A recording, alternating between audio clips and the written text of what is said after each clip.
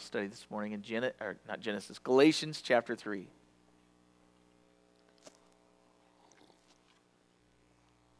We will end up in Genesis chapter 3 and and some of the other chapters. So as usual, I'm using my old school iPad technology here. I used the Note app while I was taking notes this week. It's always good for a laugh. You know, I really do know how to use this thing. But you know what? I thought of a very spiritual reason this week. Don't roll your eyes, Ronnie. I thought of a really spiritual reason to write notes on this because I want to point something out. Us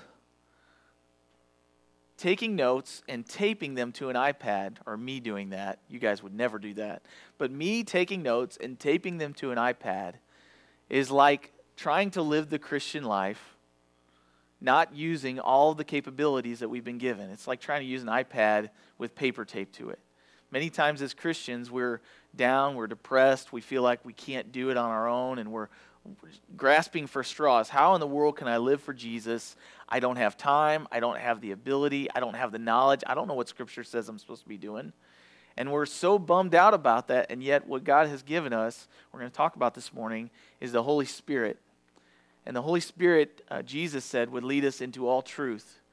And He would give us and teach us whatever we would need. He would recall to us at just the right moments the things that Jesus said to His disciples and said to us. And so in many ways, it's kind of like doing this very thing. It's using this super awesome piece of technology that costs way too much for the size of it and not using all of the capabilities that we've been given in this little box. And so we need to be careful as Christians that we really tap into the Word of God so that we can be instructed on how to use this thing. And not so much this thing, but use this thing that God has redeemed, you know. And so here we are in Galatians chapter 3, and Paul is writing to the Galatians. Chapter 1 and 2, he wrote to them basically based upon his own personal testimony. He explained the grace that God has given us and the gospel. You know, the true gospel. And he's corrected many people. He's been dealing with some issues. Last week we looked at how Paul corrected Peter. He said, hey, Peter, you know, you were walking with the Lord. You were sharing the gospel with Gentiles. You were shown in Acts chapter 10 that we're no longer called to just go to the Jews, but also the gospel is to save the Gentiles according to God's plan. And here you are, you're with this mixed multitude of people, and you won't hang out with the Gentiles anymore because in many ways you're like, hey, you know, I kind of care more about what these Jews think than I care about what the Gentiles think. And really it all comes down to he cared more about what anybody thought other than the Lord. The Lord said there's no longer Jew nor Greek, slave nor free, male nor female. We're all one in Christ. We've been given the same Holy Spirit. And so we all are treated equally by the Lord, and so we ought to be treated equally by His followers.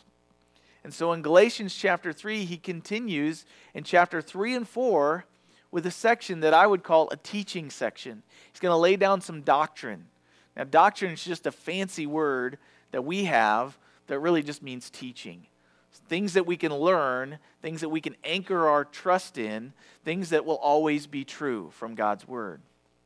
And then in chapter 5 and 6, what he's going to give us is basically a practical section. He's going to say, now that you know this, here's how to live it out. And that's what typically we're looking for, right? I want to read the Word of God. I want to know about Him. And then don't stop at just knowing about Him or believing in Him, but also take what you believe about Him and live them out in your daily life. Because actions imply a belief. Not what you say, not what you tell people, but what you do. It implies what you trust in, right? I can say I trust my neighbor, but then and this is kind of a weird example, but I can say I trust my neighbor, and then at the same time, I can make sure I lock my doors before I leave for the weekend, right? Do you really trust him? Well, that's a whole other issue, but my point is that actions imply a belief. And so in chapter 3, Paul continues, and I believe chapter 3 and 4 are very strongly written. Paul's not pulling any punches. He's being very clear. He wants them to understand the point that he's trying to make. So he says what we would all say to our friends, right? "O foolish Galatians." right? Now, didn't Jesus say in Matthew chapter 5, beware, be careful of calling your neighbor a fool? In Matthew chapter 5, verse 22, I'm just going to go there real quick. You don't have to. I'm not going to stay there. But he says, in verse 22, he says, but I say to you that whoever is angry with his brother without a cause shall be in danger of the judgment. And whoever says to his brother, rakah, which means you fool, shall be in danger of the council. But whoever says you fool shall be in danger of hellfire. So is Paul breaking what Jesus said here? Don't call someone a fool? Well, he's saying that in the context of saying that you hate them, calling someone foolish and saying, hey, you're an idiot, or whatever you might say to someone. Paul's not saying that to them. In Galatians chapter 3, here's what he's saying. Foolish Galatians, and that word there is a different word than Jesus uses in Matthew 5. This word actually means to be spiritually dull. He's talking to a group of believers. These are brethren. They've been born again, according to John chapter 3. Jesus said to Nicodemus, he said, you will not see the kingdom of God unless you've been born again of water, physical birth, and the Spirit. You've been born again to this living hope. So God has infused in you, He's given you new life, everlasting, abundant life. And so he says to them, foolish Galatians, in other words, you are spiritually alive, but you're spiritually dull. In Proverbs, there's a verse that says, just as one man's countenance sharpens another, just like iron sharpening iron. We take two swords that are made out of the same material and we go shing. We watched Night at the Museum last night, the first one. And in there, it's, who's the Mongol guy?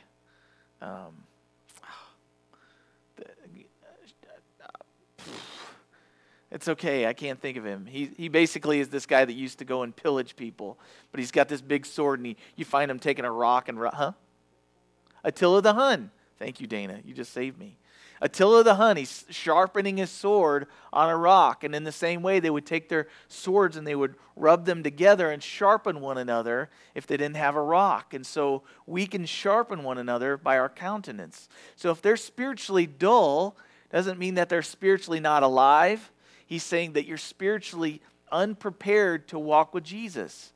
You've been saved, but you haven't grown. You haven't come to maturity. You're not prepared to be used as a good, sharp weapon. If you've got an axe and it's got a dull blade on it, what good is it? It's not good at all for anything. It's not good at splitting anything except your back. You go to use that thing and you're just whacking away. You're not getting anything accomplished. And Jesus has called us to a living hope, and He sharpens us. He quickens us as we prepare ourselves, and as we learn His Word, we're prepared to be used by Him. And so He's saying, "O foolish Galatians, O spiritually dull Galatians, who has bewitched you that you should not obey the truth, before whose eyes Jesus Christ was clearly portrayed among you as crucified?" He says, in the context, remember, he's saying that you don't need to follow the law to add to your salvation. You don't need Jesus to save you and be circumcised and keep the Sabbath and you name it. You don't have to add to your salvation. When Jesus said it was finished, He finished it. Your salvation is complete just by trusting in Jesus. That's why Jesus on the cross could say to the man who was next to Him, "Today you will be with me in paradise," because that man, by faith, said what? He said, "Jesus, when you enter into your kingdom, remember me." And so Jesus said, "Hey, this man's trusting me. Today you will be with me in paradise." That's the promise. So Jesus said that to him, and in the same way, if we didn't confess our sins and pour out, "Hey, Lord, I want you to be my salvation.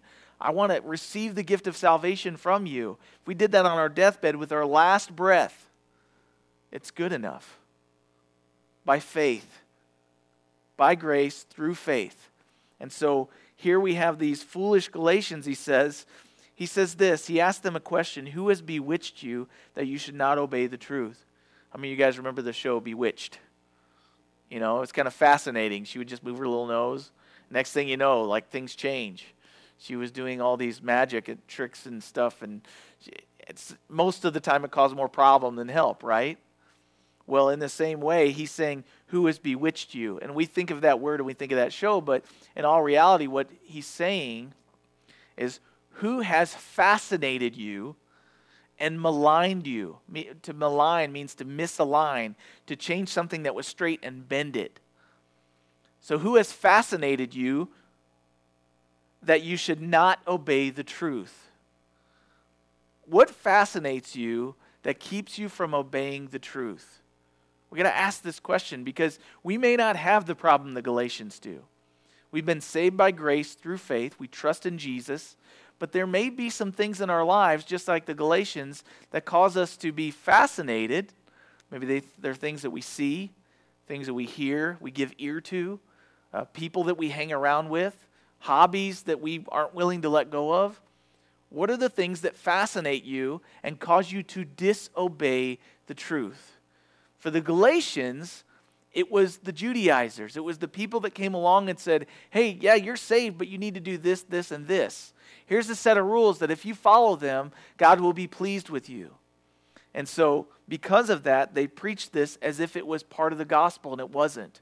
We cannot add anything to our salvation.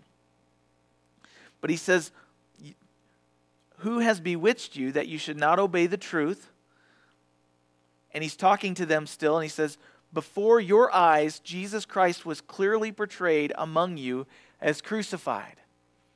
And he's talking about the crucifixion because Jesus was put to death for one reason: for the shedding of blood, for the forgiveness of our sins. That was the reason. It's interesting to me because if you have a sacrifice for your sins can only be sacrificed for by someone else if that person is sinless, just like the spotless lamb that they would sacrifice in the Old Testament. I was just reading this week in the end of Matthew, and do you know what Pontius Pilate had to say about Jesus? He washed his hands. He said, my guilt is free from me of this just man. Just. Justification. Just as if I'd never sinned. Jesus was justified completely. Even the people that did not know who he was knew he was innocent. That's amazing to me. How many people could have that said of them? Hey, I don't know him very much, but I can tell he's innocent. Now, we hear people all the time say, well, he's a pretty good boy. But they're overlooking all kinds of stuff. They have to be. Because not one of us has lived a perfect, spotless, sinless life. So here's the question. Wasn't Jesus clearly portrayed among you as crucified? He says this only, verse 2, I want to learn from you. He says, let me ask you a question. That's my translation. Let me ask you a question. Did you receive the Spirit by the works of the law? Or did you receive the Spirit by the hearing of faith?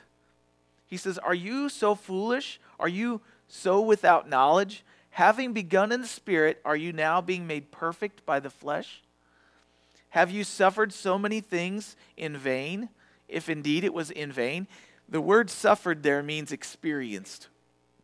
Have you experienced so many things in vain, if indeed it was in vain? We've preached to you the truth, that Jesus is the only one who can set you free. Why would you think you could change that at all? Why would you think that some people could be set more free than others? And so he says that, and he says this. He says, did you receive the Spirit according to the works of the law or the hearing of faith? So that makes me hearken back to what we studied the last couple of weeks. We've turned to Acts chapter 10. Because in Acts chapter 10, we have Peter who was hungry. He was praying on the rooftop in the cool of the night, and as he was praying, he was hungry, and the Lord said to him, rise, Peter, kill and eat. And we talked about how basically this blanket, he got this vision of a blanket, kind of like a picnic blanket, with all these unclean animals on it. And so Peter was like, I can't, not so, Lord, I can't eat any of those things. I've never eaten them from my youth because it was unlawful for a Jewish man to eat these certain animals. There's camels, probably, some sort of shellfish, all these things that God called them to not eat. And what Peter said was, I can't eat those things. And then the Lord said to him, do not call unclean the things that I have called clean. And what we find out later is that he was talking about the Gentiles. He wasn't talking about food. It wasn't about food. He was telling them about these people that were not Jewish by faith, but they were Gentiles. They were unclean according to the Jews. But what we find out is that right after that, God tells him, there's a man who sent out some people to you by the name of Cornelius. He sent this crew of guys to come and get you. And when they come, I want you to go with them. So then after that, Peter goes with them, and he goes to a house of Cornelius, who is what we would call a God-fearer. In those days, there were Gentiles who had seen what God had done in the nation of Israel. He had a real fear of the God of Israel, and they would fear him. They would send offerings. They would do all these things, and what basically God was sending Peter to do was to go and speak to this household, because though they had faith in God, their faith was incomplete because they did not yet hear the gospel of Jesus, what Jesus had done. And so he sent them, and Peter went with him to Cornelius' household. So it says there in verse 34 of Acts chapter 10 that Peter opened his mouth and said this, in truth, I perceive that God shows no partiality. In other words, that he treats all people equal. Verse 35, but in every nation, whoever fears him and works righteousness is accepted by him. The word which God sent to the children of Israel, preaching peace through Jesus Christ, that he is Lord of all, that word you know, which was proclaimed throughout all Judea and began from Galilee after the baptism which John preached, how God anointed Jesus of Nazareth with the Holy Spirit and with power, who went about doing good and healing all who were oppressed by the devil, for God was with him. And we are witnesses of all things which he did, both in the land of the Jews and in Jerusalem, whom they killed by hanging on a tree. So he tells basically everything that happened in the life of Jesus, and then the Jews killed him on a tree. And then it says, verse 40, him, speaking of Jesus, God raised up on the third day and showed him openly, not to all the people, but to witnesses chosen before by God, even to us who ate and drank with him after he rose from the dead. So we are witnesses, eyewitnesses, not secondhand, not he said or she said, but we saw it. So he's just telling this to these Gentiles. And then it says in verse 42, and he commanded us to preach to the people and to testify that it is he who was ordained by God to be judge of the living and the dead. To him all the prophets witness that through his name whoever believes in him will receive the remission of sins. And that's interesting because as a Jew, he knew the Old Testament that in Leviticus, it says without the shedding of blood, there could be no remission or removal or forgiveness of the account, the debt of sin. There had to be bloodshed for sin to be forgiven and removed. And verse 44 says this, and this is where I was getting to. While Peter was still speaking these words, the Holy Spirit fell upon all those who heard the word, and those of the circumcision who believed were blown away. They were astonished. As many as came with Peter, because the gift of the Holy Spirit had been poured out on the Gentiles also, for they heard them speak with tongues and magnify God. And then Peter answered, here's the conclusion he drew from this instance. He said, can anyone forbid water that these should not be baptized who have received the Holy Spirit just like us? He said, just like us Jews, we've also received the Holy Spirit. Remember the day of Pentecost in Acts chapter 2? These Gentiles have also received the Holy Spirit just like us. And he commanded them to be baptized in the name of the Lord. And then they asked him to stay a few days. And so the Holy Spirit was the promise of the Father. He said, it's sad for you. I know that I'm going to be crucified, that I'm going to die, I'm going to resurrect, but then I'm going to go to the Father, but I'm not leaving you as orphans. And so I wrote down some verses I thought. Speaking of the Holy Spirit, Oh, there it is. Matthew chapter 3, verse 11, and Mark chapter 1, verse 7 and 8, and then in Luke chapter 3, verse 15 and 16, Jesus came up to John. Actually, John was baptizing in the wilderness, okay? He was the forerunner of Jesus. He prepared the way for Jesus to come.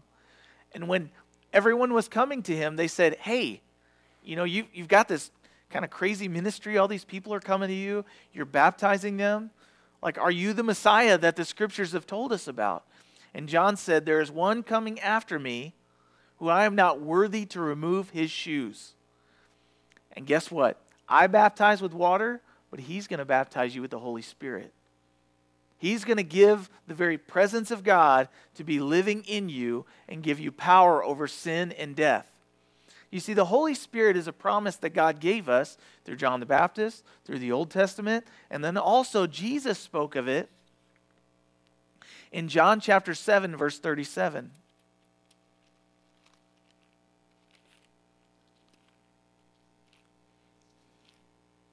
John 7,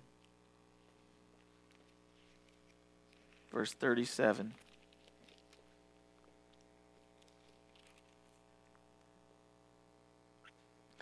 On the last day, that great day of the feast,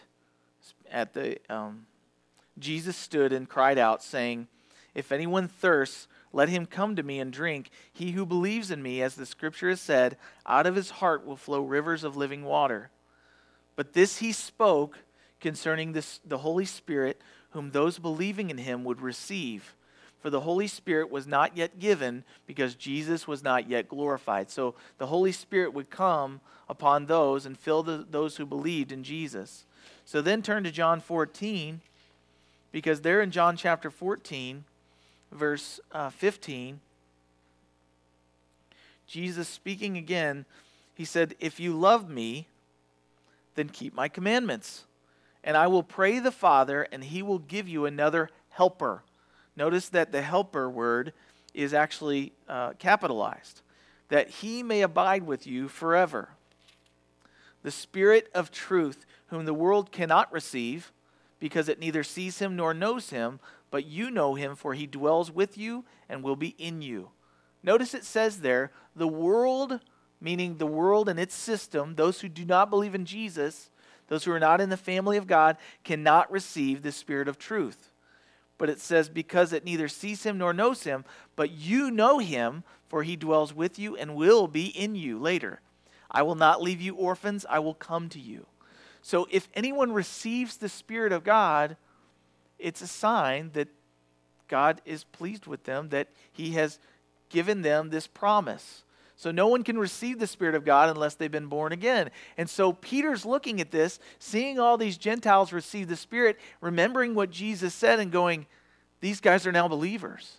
God's granted salvation to the Gentiles. And so my point in going through all that is when he says that he asked them the question, have you received the Spirit by faith or through following the law? He's thinking back to Acts chapter 10 where they couldn't have received the Spirit because they followed the law because they didn't know it. They didn't live in Israel. They didn't hear the Old Testament prophets. They just knew that they believed in God and they wanted to follow him. And then God, because he's gracious and he loves them, sent Peter there to explain to them that they don't have to feel like they're separated because they're not Jewish anymore, because God has torn the veil. He's opened up the presence of God to everyone who believes in Jesus. We come to God the Father, we pray to him because of all that Jesus has done. We have a relationship with God because all that Jesus has done on our behalf. And so back in Galatians chapter 3, he says, did you receive the Spirit by the works of the law or by the hearing of faith? Well, that's a rhetorical question for them to go, oh, we didn't receive it because of anything we did. We received it because God granted it to us because we believed in him by faith. It was God's grace that gave us the faith even to believe that. Are you so foolish, he says? Your relationship with God began in the Spirit. Are you now being brought to maturity by these works of the flesh? So the works of the flesh, he's not talking about our skin. He's talking about our sinful nature. I don't know about you guys, But when I got saved, I still had a lot of junk that God was trying to rip from me and remove. Fleshly appetites, behaviors, patterns, habits, whatever you want to call them. Sin. And God saved me before I stopped doing all those things. But as I continued to mature, it was not a fleshly work. It wasn't me using my sinful nature to get better at following God, trying to do it by my own deeds. You know, Isaiah actually writes that our righteousness in the sight of God, everything that we can do to try to please Him on our own without His help, is like filthy rags. It's not even pleasing to Him at all. Filthy rags, forgive me, the translation is like a dirty cloth, a menstrual cloth. That's how nasty it is to the Lord. And so when God says that all of your righteous deeds in my sight are filthy, they're obscene to me, they're unspeakable. We don't talk about those things. What He's saying is, if you trust in anything other than what Jesus has done, which I don't know about you guys, but when I think about what I just said, and of course you're recoiling inside going, why did He even say that? That's gross. But then think about, have you ever watched The Passion of the Christ? Have you ever watched Jesus being beaten and bloodied and His flesh torn off of His back? I don't know about you guys, but that causes me to recoil as well. That's what our sin causes. When it conceives and comes to full birth and growth, it brings forth death. Now, it can be our death, or we can trust in the death of Jesus to make it right. It's obscene. God turned His face away from Jesus during that time because He cannot look upon sin. Jesus took the sin of the whole world on Himself that we might receive the forgiveness because our sins were judged on Jesus Christ. So verse 4 through 9, let's go on.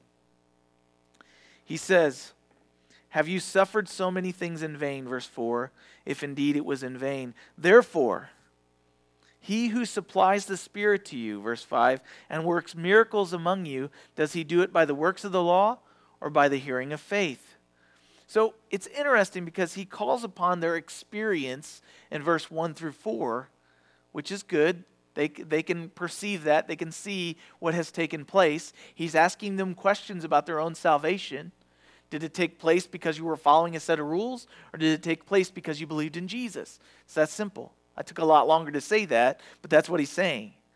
But then, right after that, we always need to make sure that we judge our experiences based on what the Word of God says, not judge the Word of God based on what we've experienced. All too often we get that backwards. If you've experienced something, always look to the Word of God and say, hey, is this something of the Lord or not? Or is it just I had a bad burrito, then I had a weird dream? You got to be careful, right? Because we experience things and our emotions get involved. We always need an objective place to look from. The truth doesn't change. And so he goes on and gives an example of Abraham. It's interesting to me he uses Abraham because these Judaizers, they were basically saying, hey, we're sons of Abraham. We're descendants of his. He had God's favor because he did X, Y, and Z. But they forgot very quickly that when Abraham believed God, it was before the law of Moses was ever given. It couldn't have been according to all the things they checked off by following the rules because the rules weren't written yet. It makes no sense. It'd be like saying, I was part of the United States and I've always followed all the laws. When they first got here, there were no laws set up. They came here and they had to start fresh. And so Abraham was the same way. Verse 5, therefore, he who supplies the Spirit to you and works miracles among you, does he do it by the works of the law or by the hearing of faith? And then he gives an example of the hearing of faith. Just as Abraham believed God and it was accounted to him for righteousness. Therefore, know that only those who are of faith are sons of Abraham. And the scripture foreseeing that the gospel to Abraham beforehand, and the scripture foreseeing that God would justify the Gentiles by faith, preached the gospel to Abraham beforehand, saying, in you, Abraham, all the nations shall be blessed. So then, those who are of faith are blessed with believing Abraham. So that's why I call our message this morning, Believing Abraham, because the question is, do you believe the same thing that Abraham believed? So in Genesis chapter 15, I want to go back there because we really got to be careful that we're referencing and knowing what he's talking about. Genesis 15.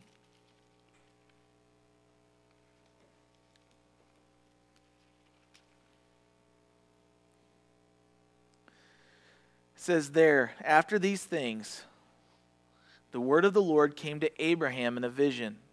Now remember, Abraham was a Gentile before he was ever of the promise of God, the covenant people of God.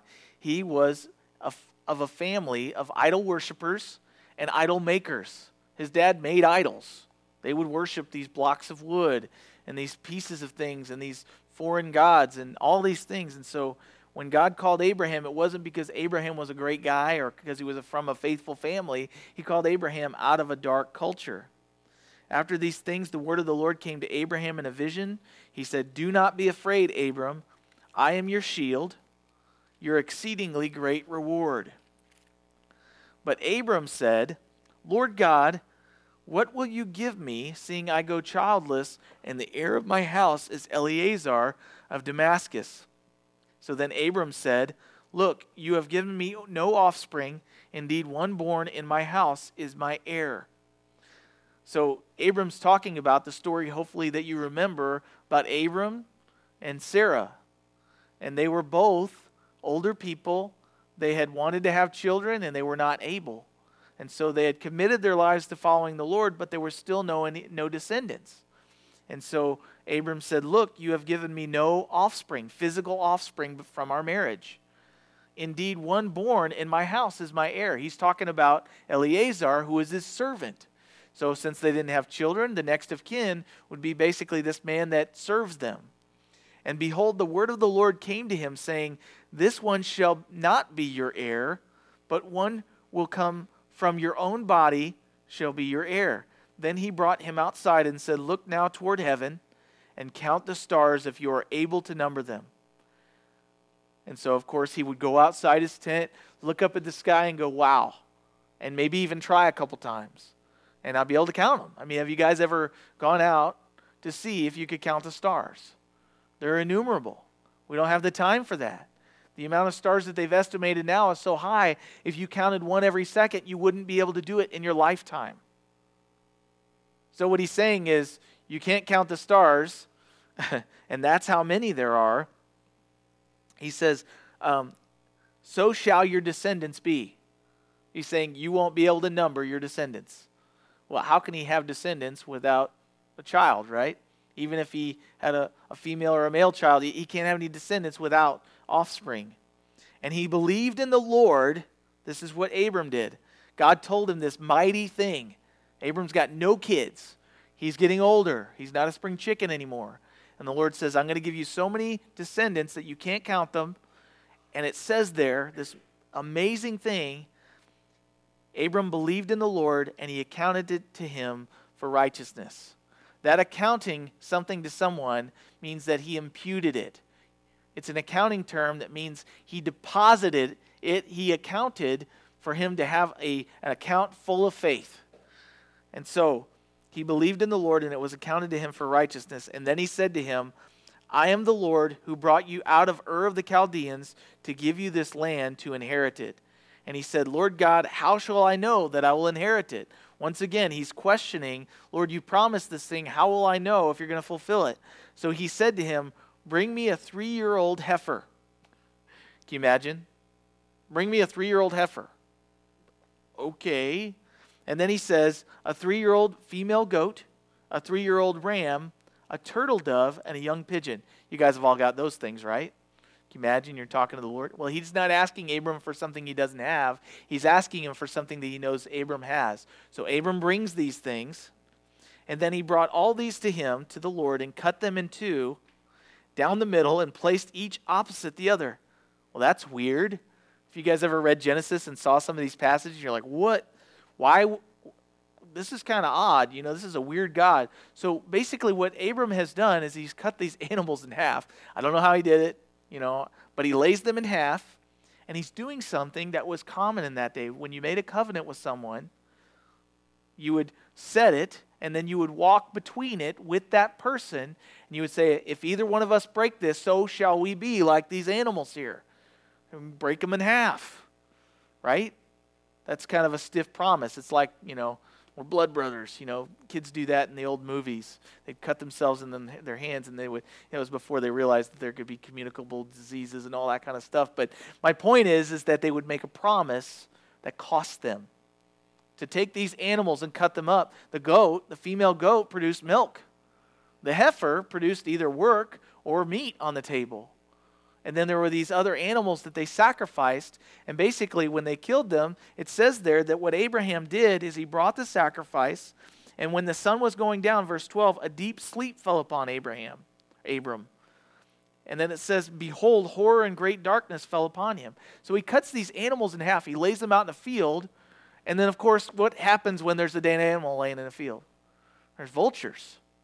So all day long, until it gets dark out, Abram's out there trying to keep the vultures away. He's trying to, scram, get off of here. He's playing scarecrow. And then in the meantime, it gets about dark, and he fell into a deep sleep. And behold, horror and great darkness fell upon him. And he said to Abram, know certainly that your descendants will be strangers in a land. The Lord starts revealing all these things to him. They're going to be strangers in a distant land that is not theirs, and they will serve those strangers, and they will afflict them for 400 years. And we know from Scripture that's what happened. Abram's descendants went to Egypt, and they were slaves for 400 years. And also the nation whom they serve, I will judge. Think about Pharaoh and Moses and all the plagues. And then afterward they shall come out with great possessions. And as for you, Abram, you shall go to your fathers in peace. You shall be buried at a good old age. But in the 4th generation they shall return here, for the iniquity of the Amorites is not yet complete. So God's revealing all these truths to Abram. And it came to pass when the sun went down, it was dark. Behold, there appeared a smoking oven, a burning torch that passed between the pieces. So, and then it says, on the same day the Lord made a covenant with Abraham, saying, to your descendants I have given this land, from the river of Egypt to the great river, the river Euphrates, the Kenites, the Kenizzites, the Cadmonites, the Hittites, the Perizzites, the Rephaim, the Amorites, the Termites, the Canaanites. I'm just kidding, I threw that in there. The Girgashites and the Jebusites. So all these people that live in this land, I'm going to give you the land. I'm going to take it from them. It's my land. I'm going to give it to you. But what I want you to notice, the reason I went through this whole passage was when God made this promise, what was Abram doing? He's sleeping.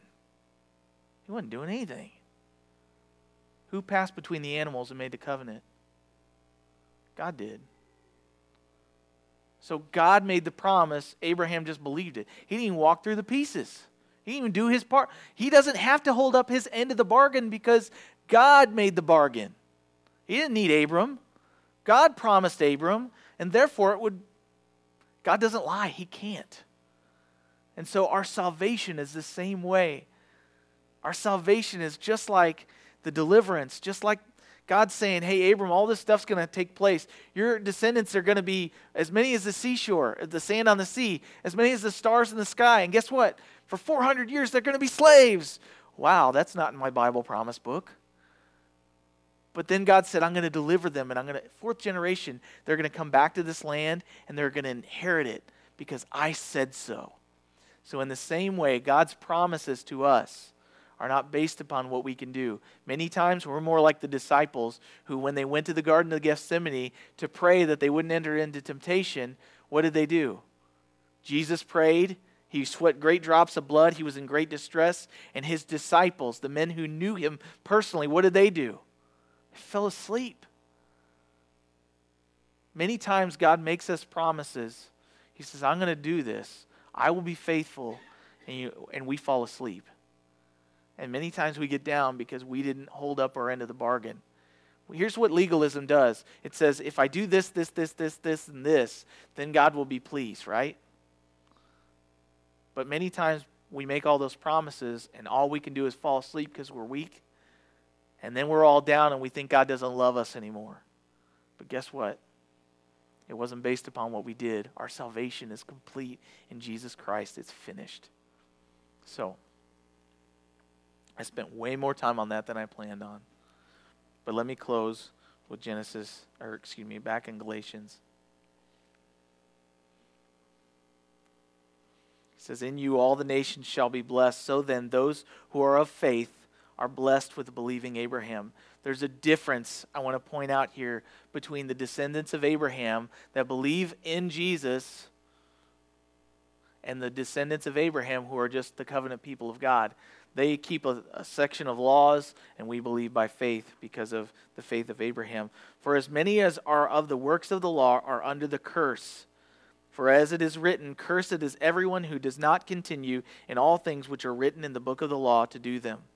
He says, if you're under the law and you're trying to earn your salvation, that's fine. But here's what you got to realize. There's a curse for everyone who does not continue in all things. So say there's a group of people. They're called Messianic Jews. They celebrate the feasts, and yet they believe in Jesus.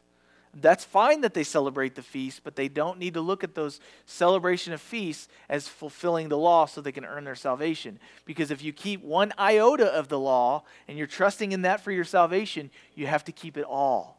You don't get to just go like a smorgasbord and go I like this, and I like this thing, and I like this thing. That's what they were doing. I like the way that we're supposed to wash our hands, and I like the way that we're supposed to be circumcised.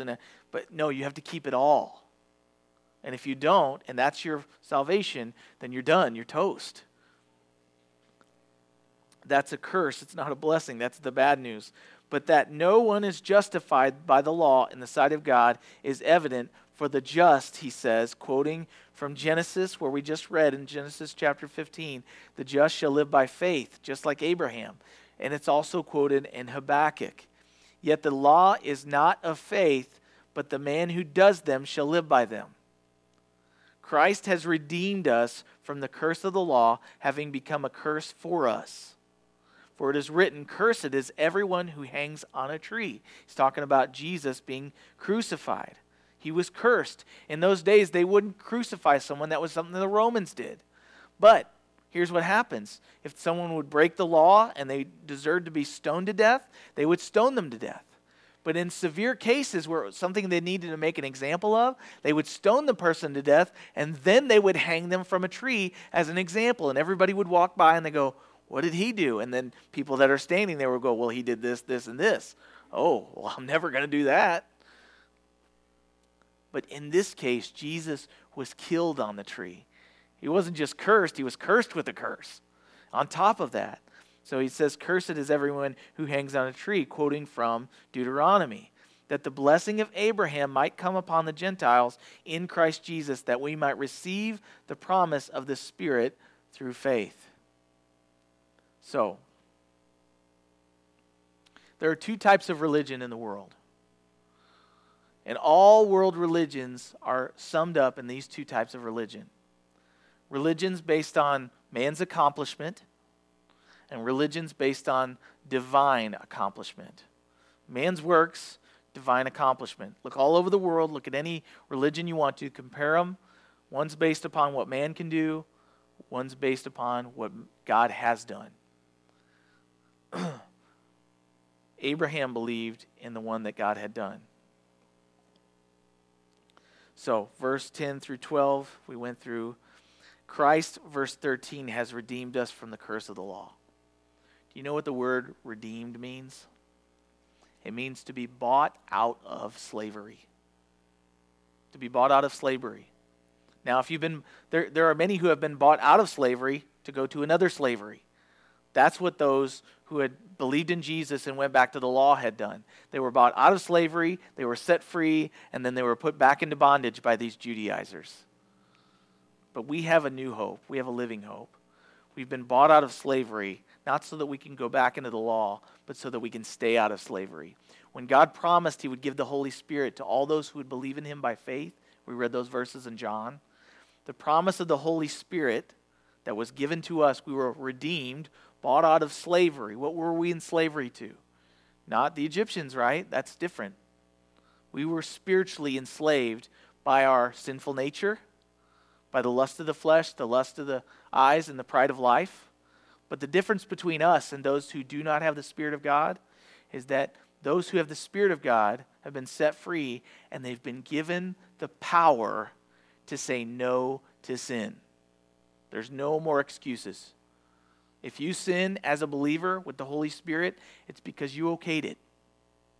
It's because you did it knowingly. But as a believer, we have the ability to ask for forgiveness, for cleansing, and we also have the ability to, whether you're willing to call upon it or not, to obey God rather than be fascinated and drawn away from obeying the truth. That's the good news. And so I want to read this. This is the verse 13 and 14. If you ever want to sum the gospel up to somebody, this is it. Christ has redeemed us, or Christ has bought us back from slavery. We were sold to sin, from the curse of the law, having become a curse for us. For it is written, cursed is everyone who hangs on a tree. He's bought us back. He's redeemed us. He's taken away the curse of the law. Verse 14, for this reason, that the blessing of Abraham might come upon the Gentiles in Christ Jesus, that we might receive the promise of the Holy Spirit through faith. Free gift.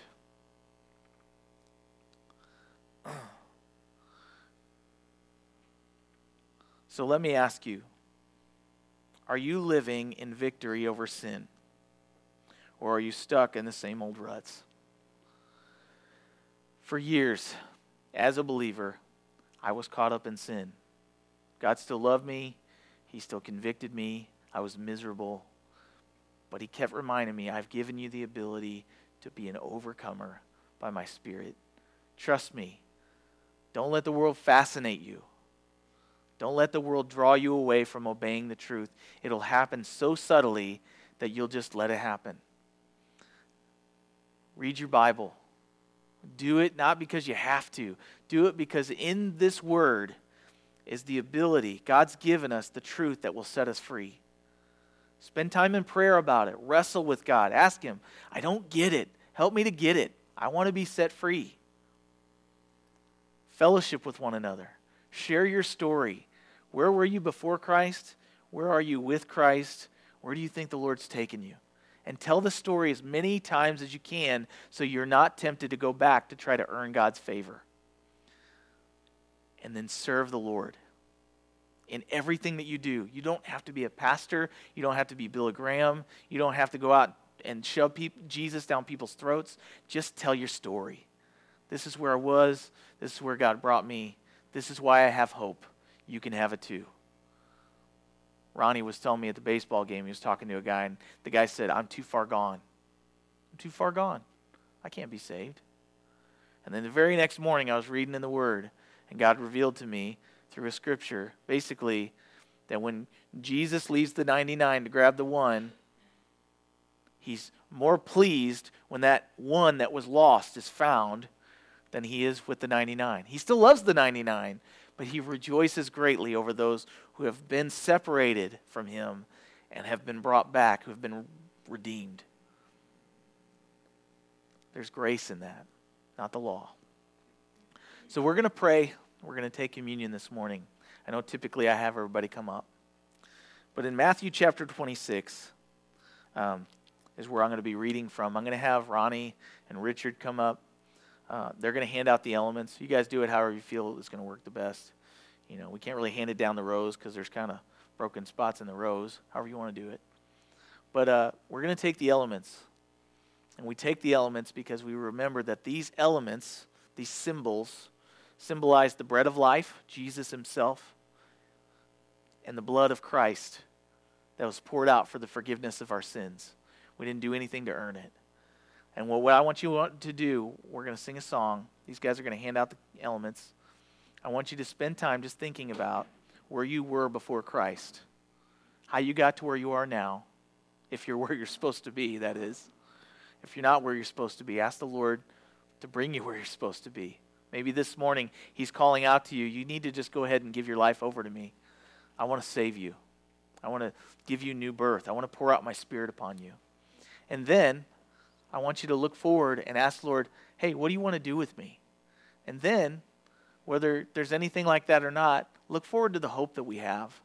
You know, Miss Kay is on with the Lord. I was thinking about that this morning. It's not really come to pass that I've really thought that way yet, because I still remember seeing her the day that she passed.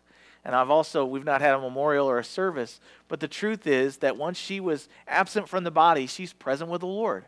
There's hope in that, because every single one of us we're going to pass. We're going to die. We don't like to think about it, but in all reality, that's okay. We have a living hope. And so we're going to sing a song, and then we'll do communion.